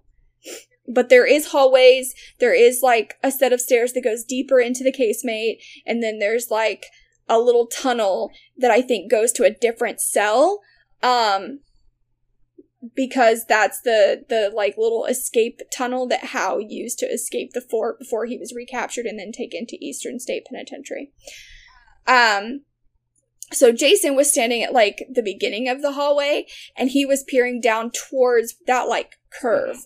Or the corner, and it's very low and very tight. So, like, he sees an apparition and it's, like, crouched down and it, like, scurries down the hallway and turns around that corner. So, Jason sends Grant down to that area and Grant sees something similar, but there's, like, the, like, cubby holes that I was telling you about that, like, the artillery would poke through. It had opened up into another area that I guess was part of the casemate or part of, like, what they made into a cell or something.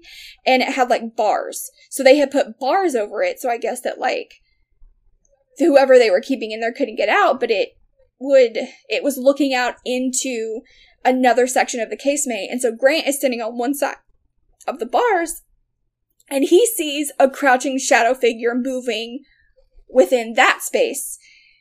And they, like, are scurrying around down there as best they could, and they couldn't catch it on camera, but they also couldn't find anybody else down there, and their cameraman was having a really hard time keeping up with them because it was so tight, and he's got, like, all this equipment. So there was, like a live show or, like, an event that they did where people were, like, asking questions and stuff about, you know, going down into Casemate 11 because they had sent people down there alone, but then there's, like, footage of them sending people down there alone, but that means there's a cameraman with them, and they're like, well, that's the magic of reality TV, is, like, I actually did go down there by myself, but then, like, the production crew wanted to get shots of me down there to kind of, like, edit in with me being, like, down there by myself or whatever, and so there's a lot of, like, reenactment in reality TV. I don't know if, like, normal people know that, but,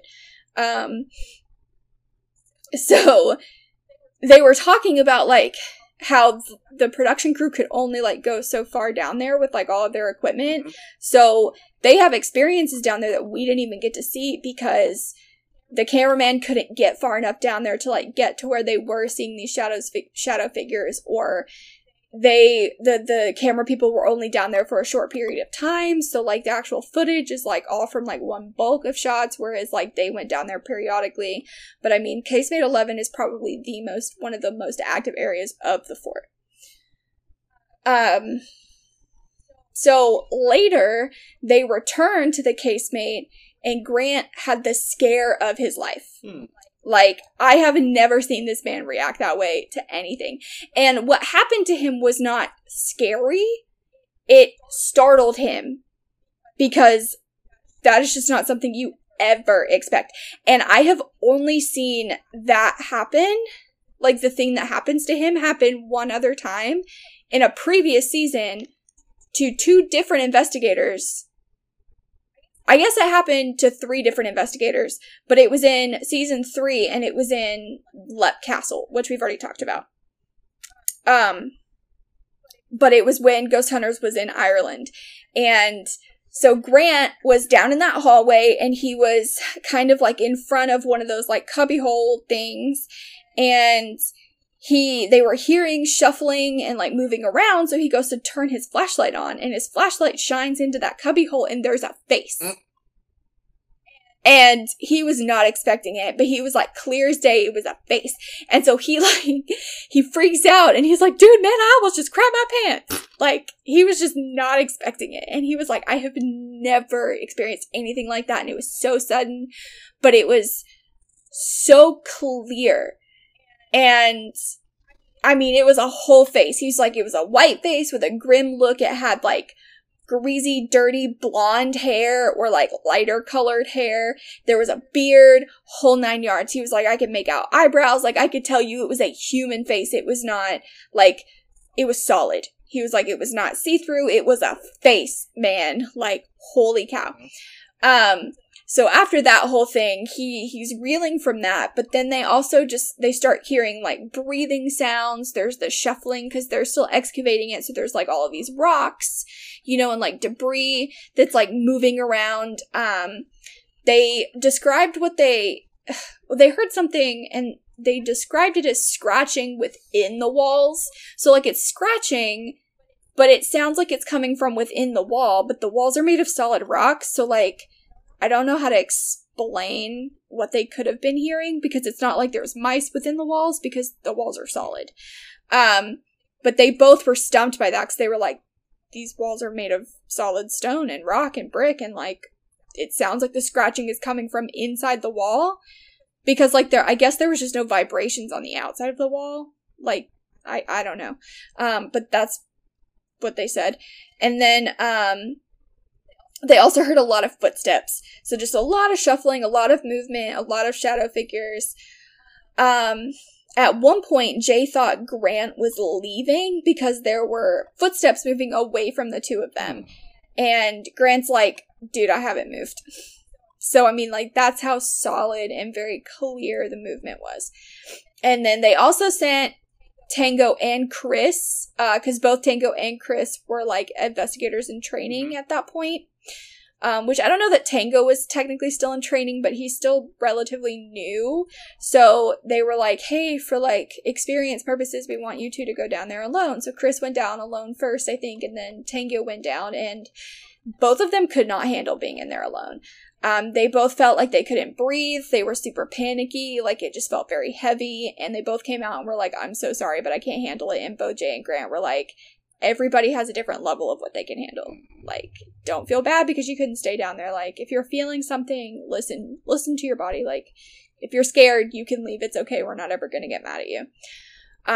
But other people who visit the casemate now still say that they feel those very heavy feelings. They feel like they can't breathe. Some people just get very angry for no reason. Greg, one of the tour guides who spoke with Amy on Haunted Road, well, she only spoke to Greg, so he was a special guest, but he's one of the tour guides at the fort, and he's like the paranormal expert.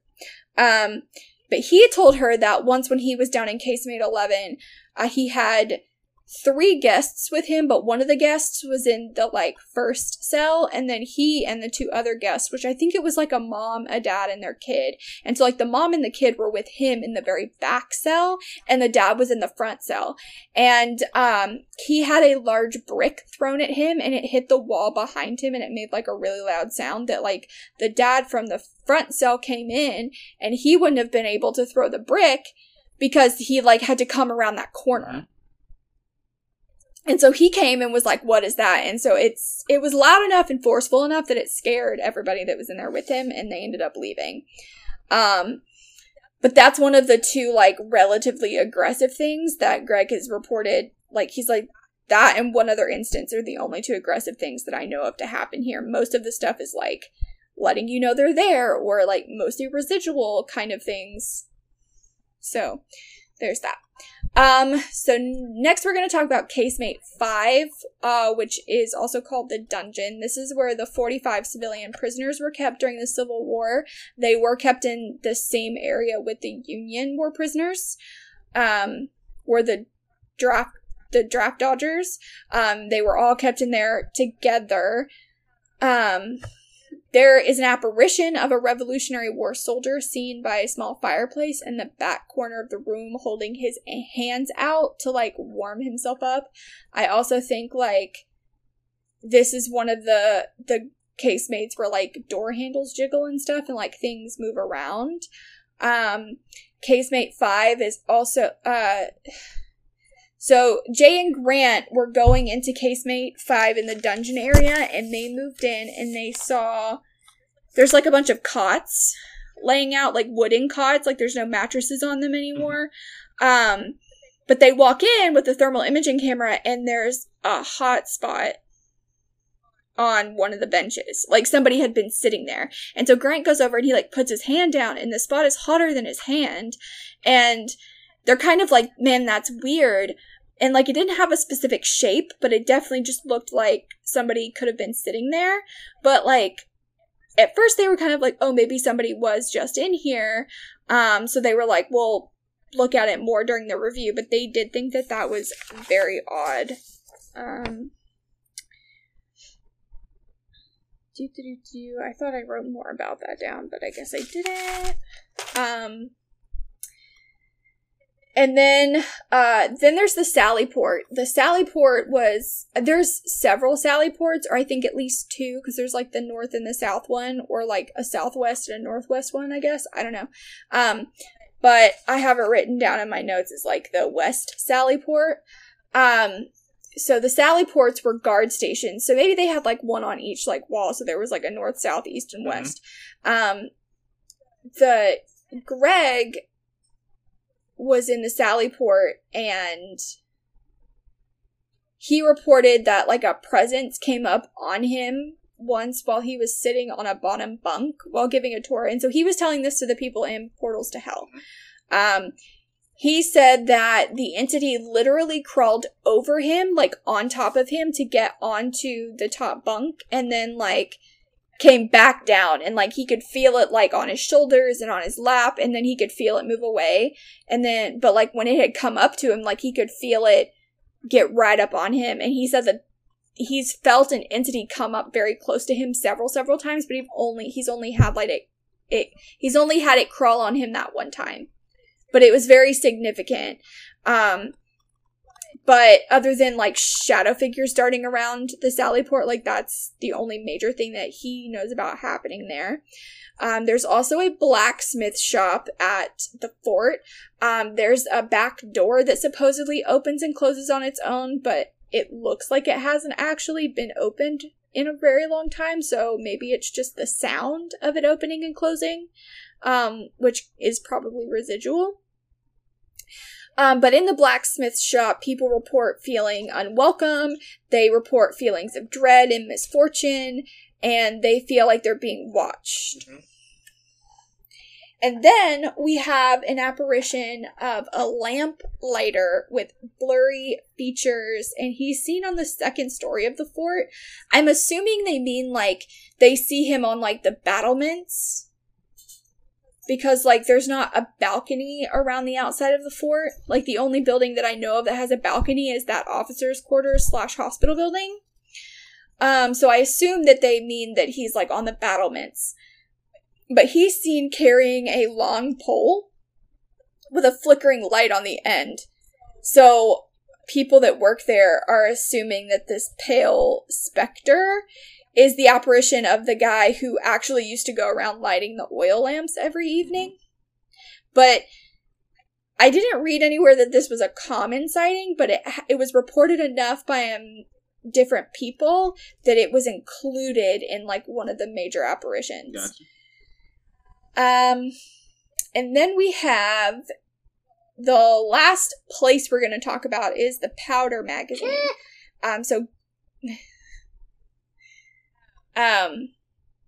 So Greg O'Brien, he's a good friend of Amy Bruni, and Amy Bruni has been to the fort several times to investigate, but she's never filmed there. And he reported that he always felt uneasy in this area, but he made himself go in and sit against the back wall, like he was facing his fears.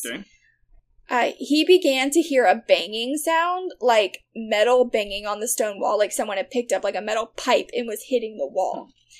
But he's a paranormal investigator, so he goes in to this whole event, like this whole thing, with a recorder, and when he was reviewing the EVP later, he heard a man screaming, get out, on the EVP, and he was like, man, I'm really glad I didn't hear that in real time. I mean, I am too. Like, I'd much rather, like, hear it later on than, like, in real time, because not only would I have gotten out, but I would have never gone back in there. Exactly. See my point? I see your point. In sense. That instance, I see your point. Sorry, I had to take a drink. So there are a lot of shadow figures reported in here as well, and equipment does tend to malfunction in here. During the Portals to Hell episode, when they were, like, touring, the venue or the location before they, like, started the official investigation, they had some equipment with them, and it kept going off and, like, going weird in the Powder magazine, but it didn't do that anywhere else. And it wasn't even, like, beeping or going off in a way that made sense. And so they were kind of like, does this happen often? And the tour guide was like, yeah, we have, like, flashlights that go out, and there's people that come in here with, like, their cameras and stuff, and, like, the camera won't work in here, but it'll work everywhere else. But, like, there's no electromagnetic field in there. Like, they couldn't find any reason, like, a scientific reason why equipment would malfunction. So that's pretty weird.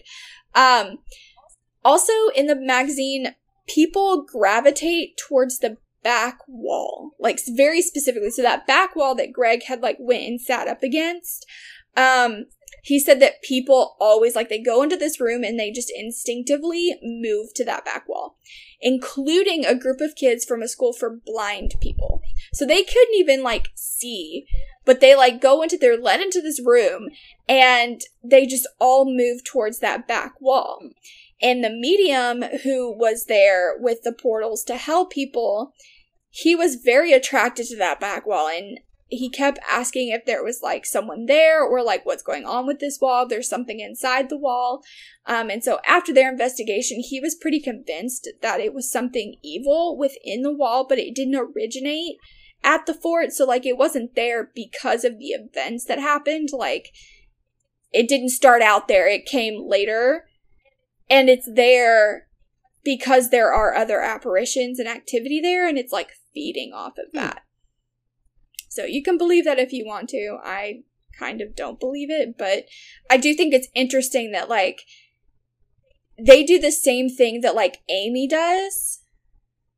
Like, Amy and Adam do on Kindred Spirits, where they bring Chip in, and they, like, don't really tell him details. Like, it's kind of hard for him not to know that he's at a fort, but he supposedly didn't know any facts. Like, he wasn't told any of the, like, paranormal activity that happens there. The only way he would have known is if he had previous knowledge, because, like, he didn't even know that that's where he was going until he got there, supposedly.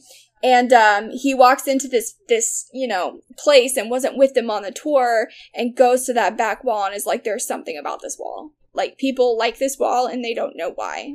And I think like is the wrong word. He just kept saying, like, people are drawn to this wall and they don't know why. And then he kind of makes his conclusion where he's like, something's off about the wall. And then Greg told him another story on Haunted Road about, and you're going to get a kick out of this. Oh dear. So he was telling a story about how this guy was there at the fort with his girlfriend during a candlelight tour. So no flashlights, it's just candles. Like, all the lights are off, you're walking around with just a candle. Well, I mean, everybody has their own candle.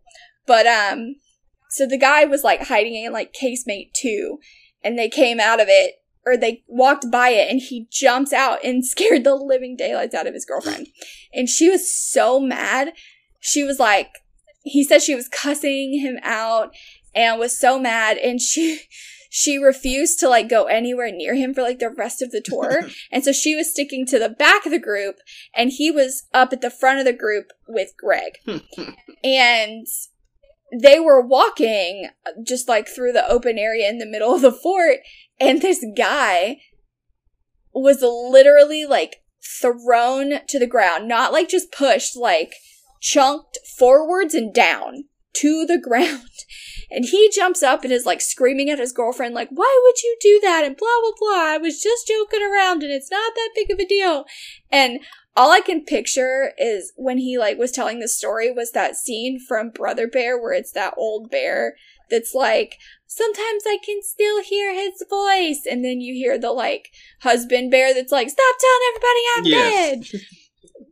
Because he was like, he's at the front of the group, and he gets pushed to the ground, and he jumps up, and he's, like, yelling at his girlfriend, but the girlfriend's at the back of the group, like, I'm not anywhere near you! Like, bro, I'm way back here! I can only imagine. Just like, ugh. Yeah, and so Greg, he was walking by Greg, and Greg had to tell him that there was no one else near him, and if he was sure he didn't trip, then he probably pissed someone else off at the fort when he disrespected his girlfriend. Imagine. The ghost is like, hey, yo, I saw what you did, I'm gonna get you back. And I'm just like, what? It ain't that deep.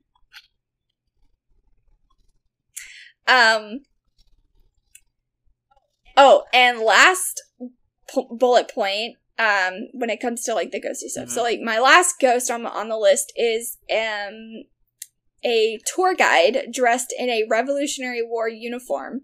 And he tells guests about the war, like things that no one would know unless like they were there, or basically he's like telling them facts that would have been lost to time.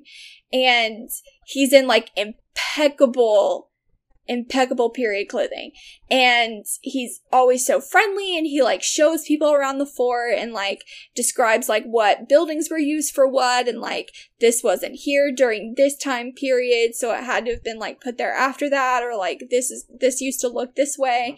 And then when people leave, they go to the office or the management office, and they're like, hey, and I think he tells people that his name is John. And they're like, hey, like, you need to give John a raise. Like, he's so good at his job. And they're like... Who? They have to tell people that they don't... One, they don't have a tour guide named John. And two, they don't have anybody dressed in Revolutionary War clothing at the fort that day. Which is usually the case. Like, it's always when they don't have any reenactors at the fort. But, I mean, this is a constant. Like, so many people... At least twice a week, I think Greg said that, like, people come up to the office and tell them about this tour guide, and that tour guide's not a tour guide. Yeah, guys, he's dead. He's not there. He doesn't exist. He exists, but he's like, yeah, no. Yeah, he is dead. So you just saw a ghost. Welcome to Fort Mifflin. But he's very friendly, and I just love that. And it's like... He's not even mad that he's dead. He's like, I'm dead, and I'm here, so I'm just gonna tell people about this place that I died in. And I'm like, oh, that's really sweet. Okay, so like I said, I did watch Portals to Hell episode, which was season 3, episode 5, and then I watched an episode of Ghost Hunters Classic, which was season 4, episode 1. So in that Portals to Hell episode... they brought the medium, like I said. They do basically the same thing that Amy and Adam do with Chip.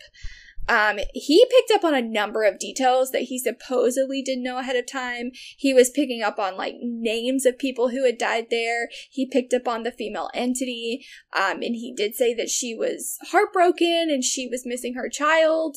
And he kept saying that, like, he was talking to the ghost or whoever he was picking up on, but he was like, you need to forgive yourself, you need to move on, like, you've got to let go of this, like, guilt, like, there was nothing you could have done. Like, he was trying to, I guess, help her pass on or move on or whatever, I don't know. He picked up on somebody named Will in Casemate 11 who was mad that his death was made into a spectacle. The only piece of evidence that they caught in this episode was, like, disembodied coughing in the hospital/officers' quarters building. So, I mean, it was a good episode just from, like, a newer perspective, because, like I said, that Ghost Hunters episode is pretty old. It's, what'd you say, 18 years? 14, calm down now. 14. Oh, well, it was 14 years old, so it was nice to kind of, like, see a more modern investigation. And just, like, the differences between, like, the casemates and, like, just how different things look now. But in that Ghost Hunters episode, they got quite a few good pieces of evidence. So they were in the officers' quarters, and they recorded an EVP. It's not even EVP. I don't know why I wrote an EVP here. They heard it in real time. They heard a voice. It was female, but they heard it. And both Grant and Jason said that it sounded like the word mommy, and it was very quick and kind of sing-songy. And so they were able to present that to Wayne, who was their client at the time, the caretaker. Because it did translate to both their audio and production audio. In Casemate 11, they caught several things. They caught a couple of EVPs. One sounded like it said, "Can I have some water?" Or, "Can I have some of that water?" Something like that. Which is interesting because they were hearing the sound of shuffling. So this is Jay and Grant, and they were hearing shuffling, so they asked their sound guy if that was him because he was standing, and he didn't answer right away because he was guzzling a bottle of water. And so when they're reviewing the evidence and they hear that EVP, they're like, this is so relevant, and it is indicative of an intelligent haunting because he could see them and he was like, bro, I want some of that water. The second EVP is a little harder to make out, but I do agree with what Jay said. Like, Jay's like, this is what I think it says, and the more I listen to it, the more I agree. It sounds like it says the boss wants it deeper. And this is still in Casemate 11, which, yeah, I know it sounds very weird, and it was very off-putting and strange until they told Wayne about it, and then Wayne kind of like filled them in. He said that when they were converting Casemate 11 into solitary confinement, they wanted to make sure that like they couldn't dig out of the casemate. So they dug the floor out and then they filled it with rubble and then paved over it with like cement. So the floor itself is over a foot thick of just rubble and concrete or cement, because they didn't want the prisoners to try to tunnel out or dig themselves out of the casemate. So with that context, the EVP is not necessarily like that strange. It is interesting though. Where I lost my place. They also caught some really good pieces of thermal footage. I'm gonna send you a picture of one of them. The first piece of thermal footage is the footage of the bench that I told you, or like that cot that looks like somebody was sitting on it. They were able to confirm that there had been nobody else in that section of the fort for several hours. So there wasn't anybody to sit on that cot to leave that much of a heat signature behind, because it was fairly hot that evening. So it's not like it was cold and the wood on that cot retained their heat. Like, it should have went back to the ambient temperature within several minutes. And so they were able to confirm that that was not contamination or human contamination. The second video, I'm going to send you a still because the video is very quick because they didn't see it when they were filming. They caught it in review. So it's very quick. And if you've ever watched a Ghost Hunters episode, Jay and Grant, and later on Jay and Steve, they like to do what they call a thermal sweep. So they like to check the location for like drafts and vents and like rule out, anything that naturally could be making, cold spots or heat signatures or anything of that nature. And so they're doing a sweep of the casemates. And I'm pretty sure they were outside of casemate 5. So it would have been casemates like 1 through 11, like through 10. Like, it would have been one of the other casemates. And they get this image. And once you get it, I'll kind of describe it.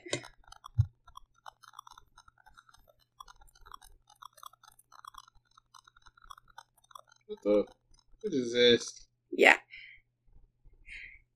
So if you zoom in on that heat signature, it is a human figure. Yes. So what is happening is they're out in the hallway, and they're outside one of the casemates, and they kind of just like are walking down the hallway and kind of aiming the thermal camera into each of the casemates.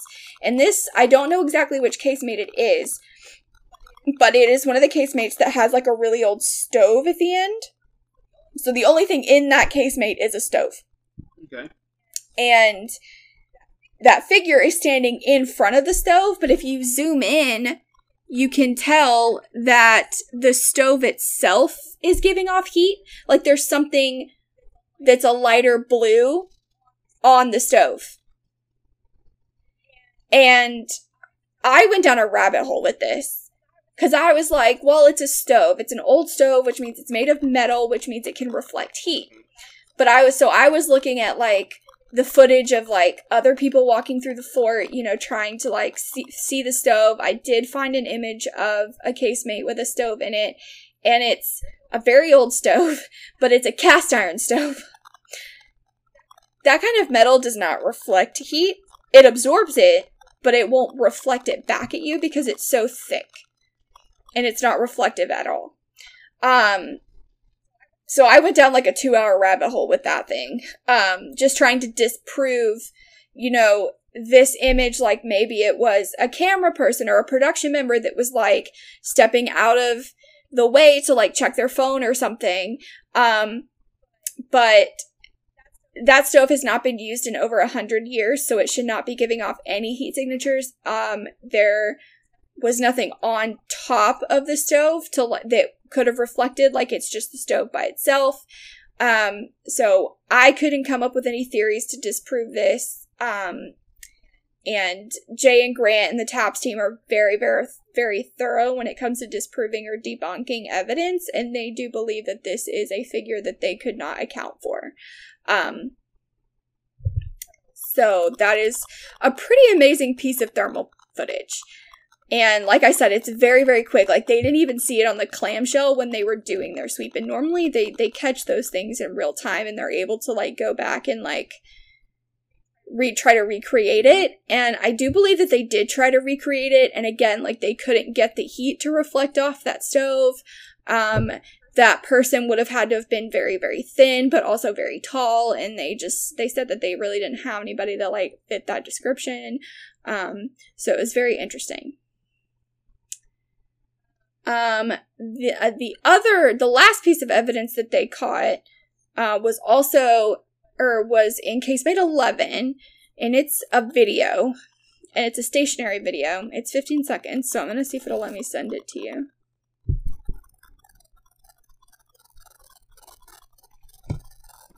And this is a video that I took of me watching the Ghost Hunters episode from the bathtub earlier. Because I, like, forgot to, like, screenshot the video, like, do it on my screen on my phone, so that I could send it to you, so I just, like, replayed it on my laptop when I was in the bathtub. Because I, like, remembered that I needed to do that while I was in the tub. You had one job, George. You had one job. Yeah, okay, so this is a stationary thermal camera that's pointing into casemate 11, into one of the cells of casemate 11. So it's sitting on the, like, dirt floor. Yeah.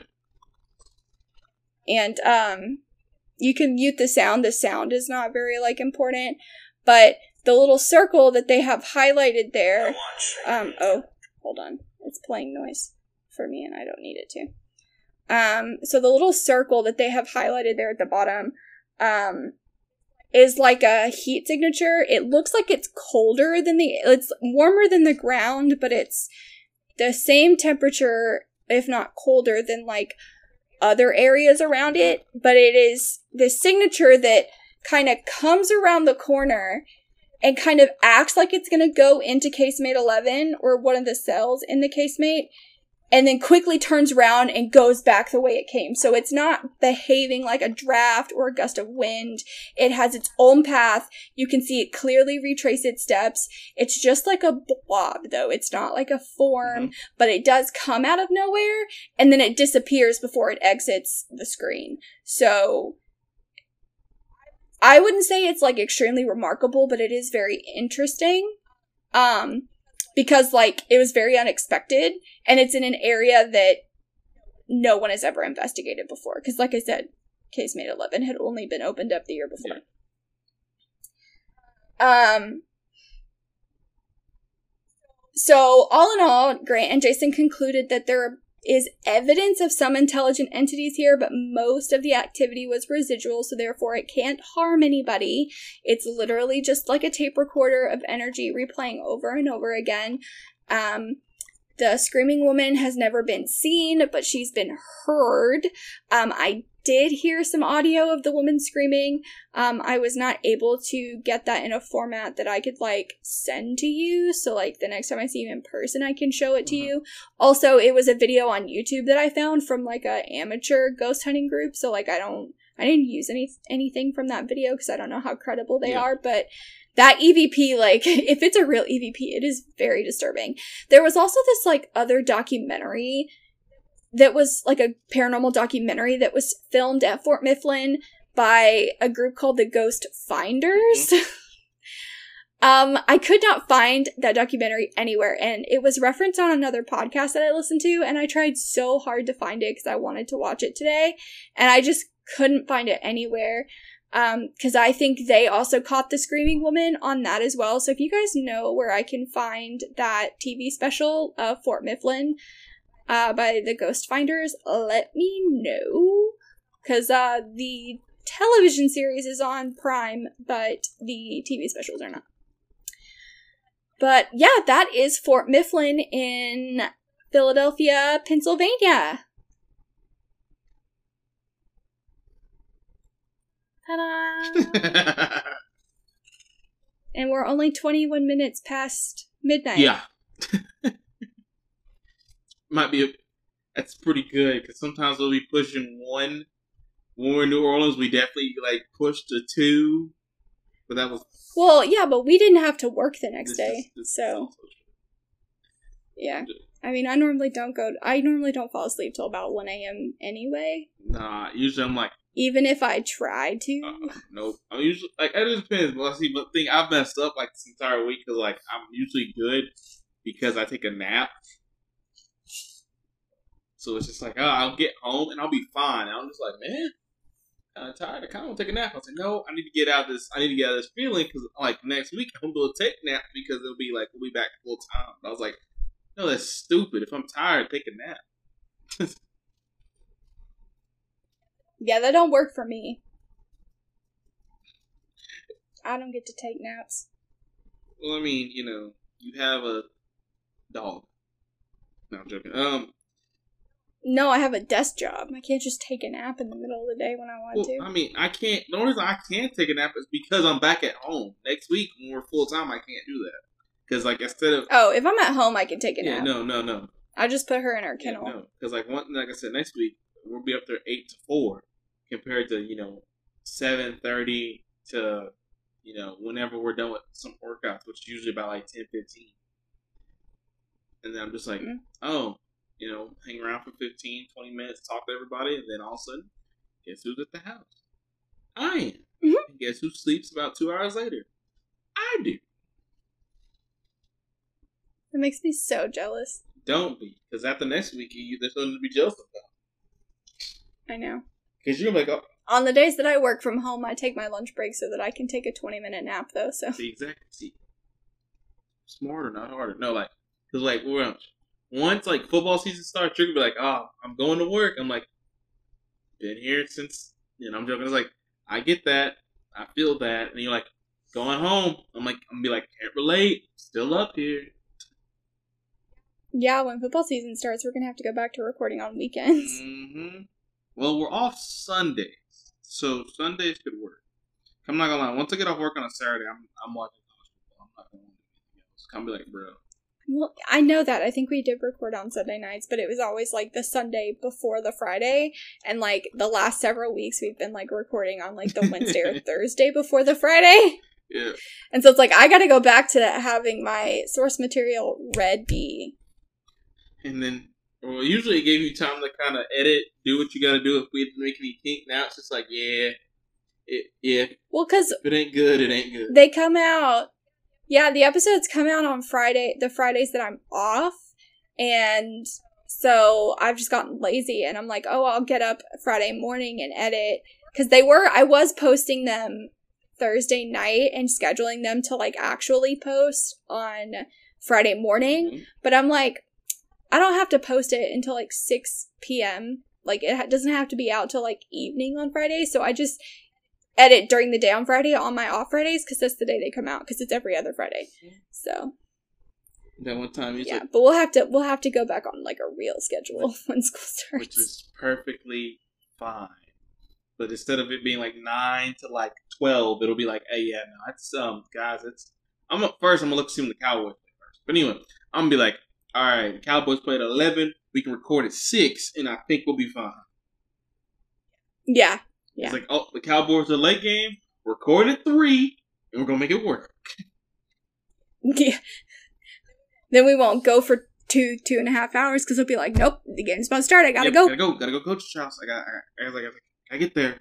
It's our thing. That's what we do. All right, well, we are going to do our sign off. I once again forgot to introduce this podcast at the top. So, thank you for listening to this episode of A Fearful Earful. Titled episode. And thank you. Who? No, I can't. I was thinking about what you named it in here. It's like, who the F cares? Because we can't keep tabs on episode numbers. I mean, I do when I edit. Like, I have a list, but I never look at it when I go to create the episode in Zencaster, so I always just, like, name it whatever. And today, I was in a mood, so I was like, episode, who TF cares? Yep. But yeah. I mean, at this point in time, I do not know what episode number this is. I think it's, like, 23, maybe? Or 24? I'm not sure. We'll have to do something special for episode 25. I hope that's not this episode. I don't think it is. Okay, I need to get out of my brain. I was like, man, we're coming up on a year anniversary soon. And then you were like, we gotta do something special for him. I'm like, alright, see, I was just thinking about, like, that'll roughly be around the same time because we did skip a week. So it's like the 25th episode will probably be around where our year anniversary is at. Yeah. This is episode 24. So next episode is our anniversary episode. Oh, and I have the perfect topic. Oh my god, I'm so excited. And there'll be a bonus episode coming out because somebody that my roommate knows requested an episode. So there will be something new and exciting and very, very different coming your way that I will release that same week. So I guess so in 2 weeks, you'll get 2 episodes. Because you'll get our anniversary episode, and then you'll get the bonus episode. Oh my god, this works out perfectly, and I didn't even plan it that way. See what happens when you don't plan stuff? But that also means that our anniversary episode will be the first video episode, because we've been testing the cameras this entire episode, and even though DQ's is on his laptop, and it's not as crisp as my fancy camera, it is a visual. Well, you keep, like, freezing, so hopefully, like, it'll be different on your end. It's weird, because it's like, I've been good, and then, like, you've been good the entire time, except for this weird stretch towards the end of the episode, maybe, like, when it was, like, 12:10, it was, like, you kind of slowed down. I was like, oh, well, you know, it's the home stretch, so that makes sense now. Yeah. So anyways, we're going to sign off so that we can both go to bed. Yep. And we will see you for episode 25 in 2 weeks. Yep. Bye. Bye-bye. You can find us on Twitter at @AEarful, capital AE.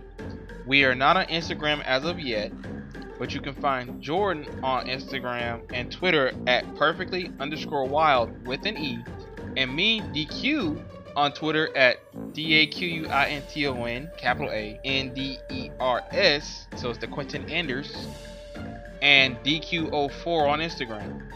Our Facebook is A Fearful Earful, all one word, and you can email us your creepy stories or topic suggestions at a fearfulearfulpod@gmail.com. If you like what you hear, the best way to support the show is to leave us a review on iTunes, share with everyone you know, and subscribe to the podcast on your favorite podcast app. We're available on Anchor, Spotify, Stitcher, Apple Podcasts, and Google Podcasts. A Fearful Earful was created by me, Jordan Anderson, with co-host DQ Anderson. All A Fearful Earful art was created by Geraldine Anderson, my sister, and music is by One Wave, licensed through Premium Beat.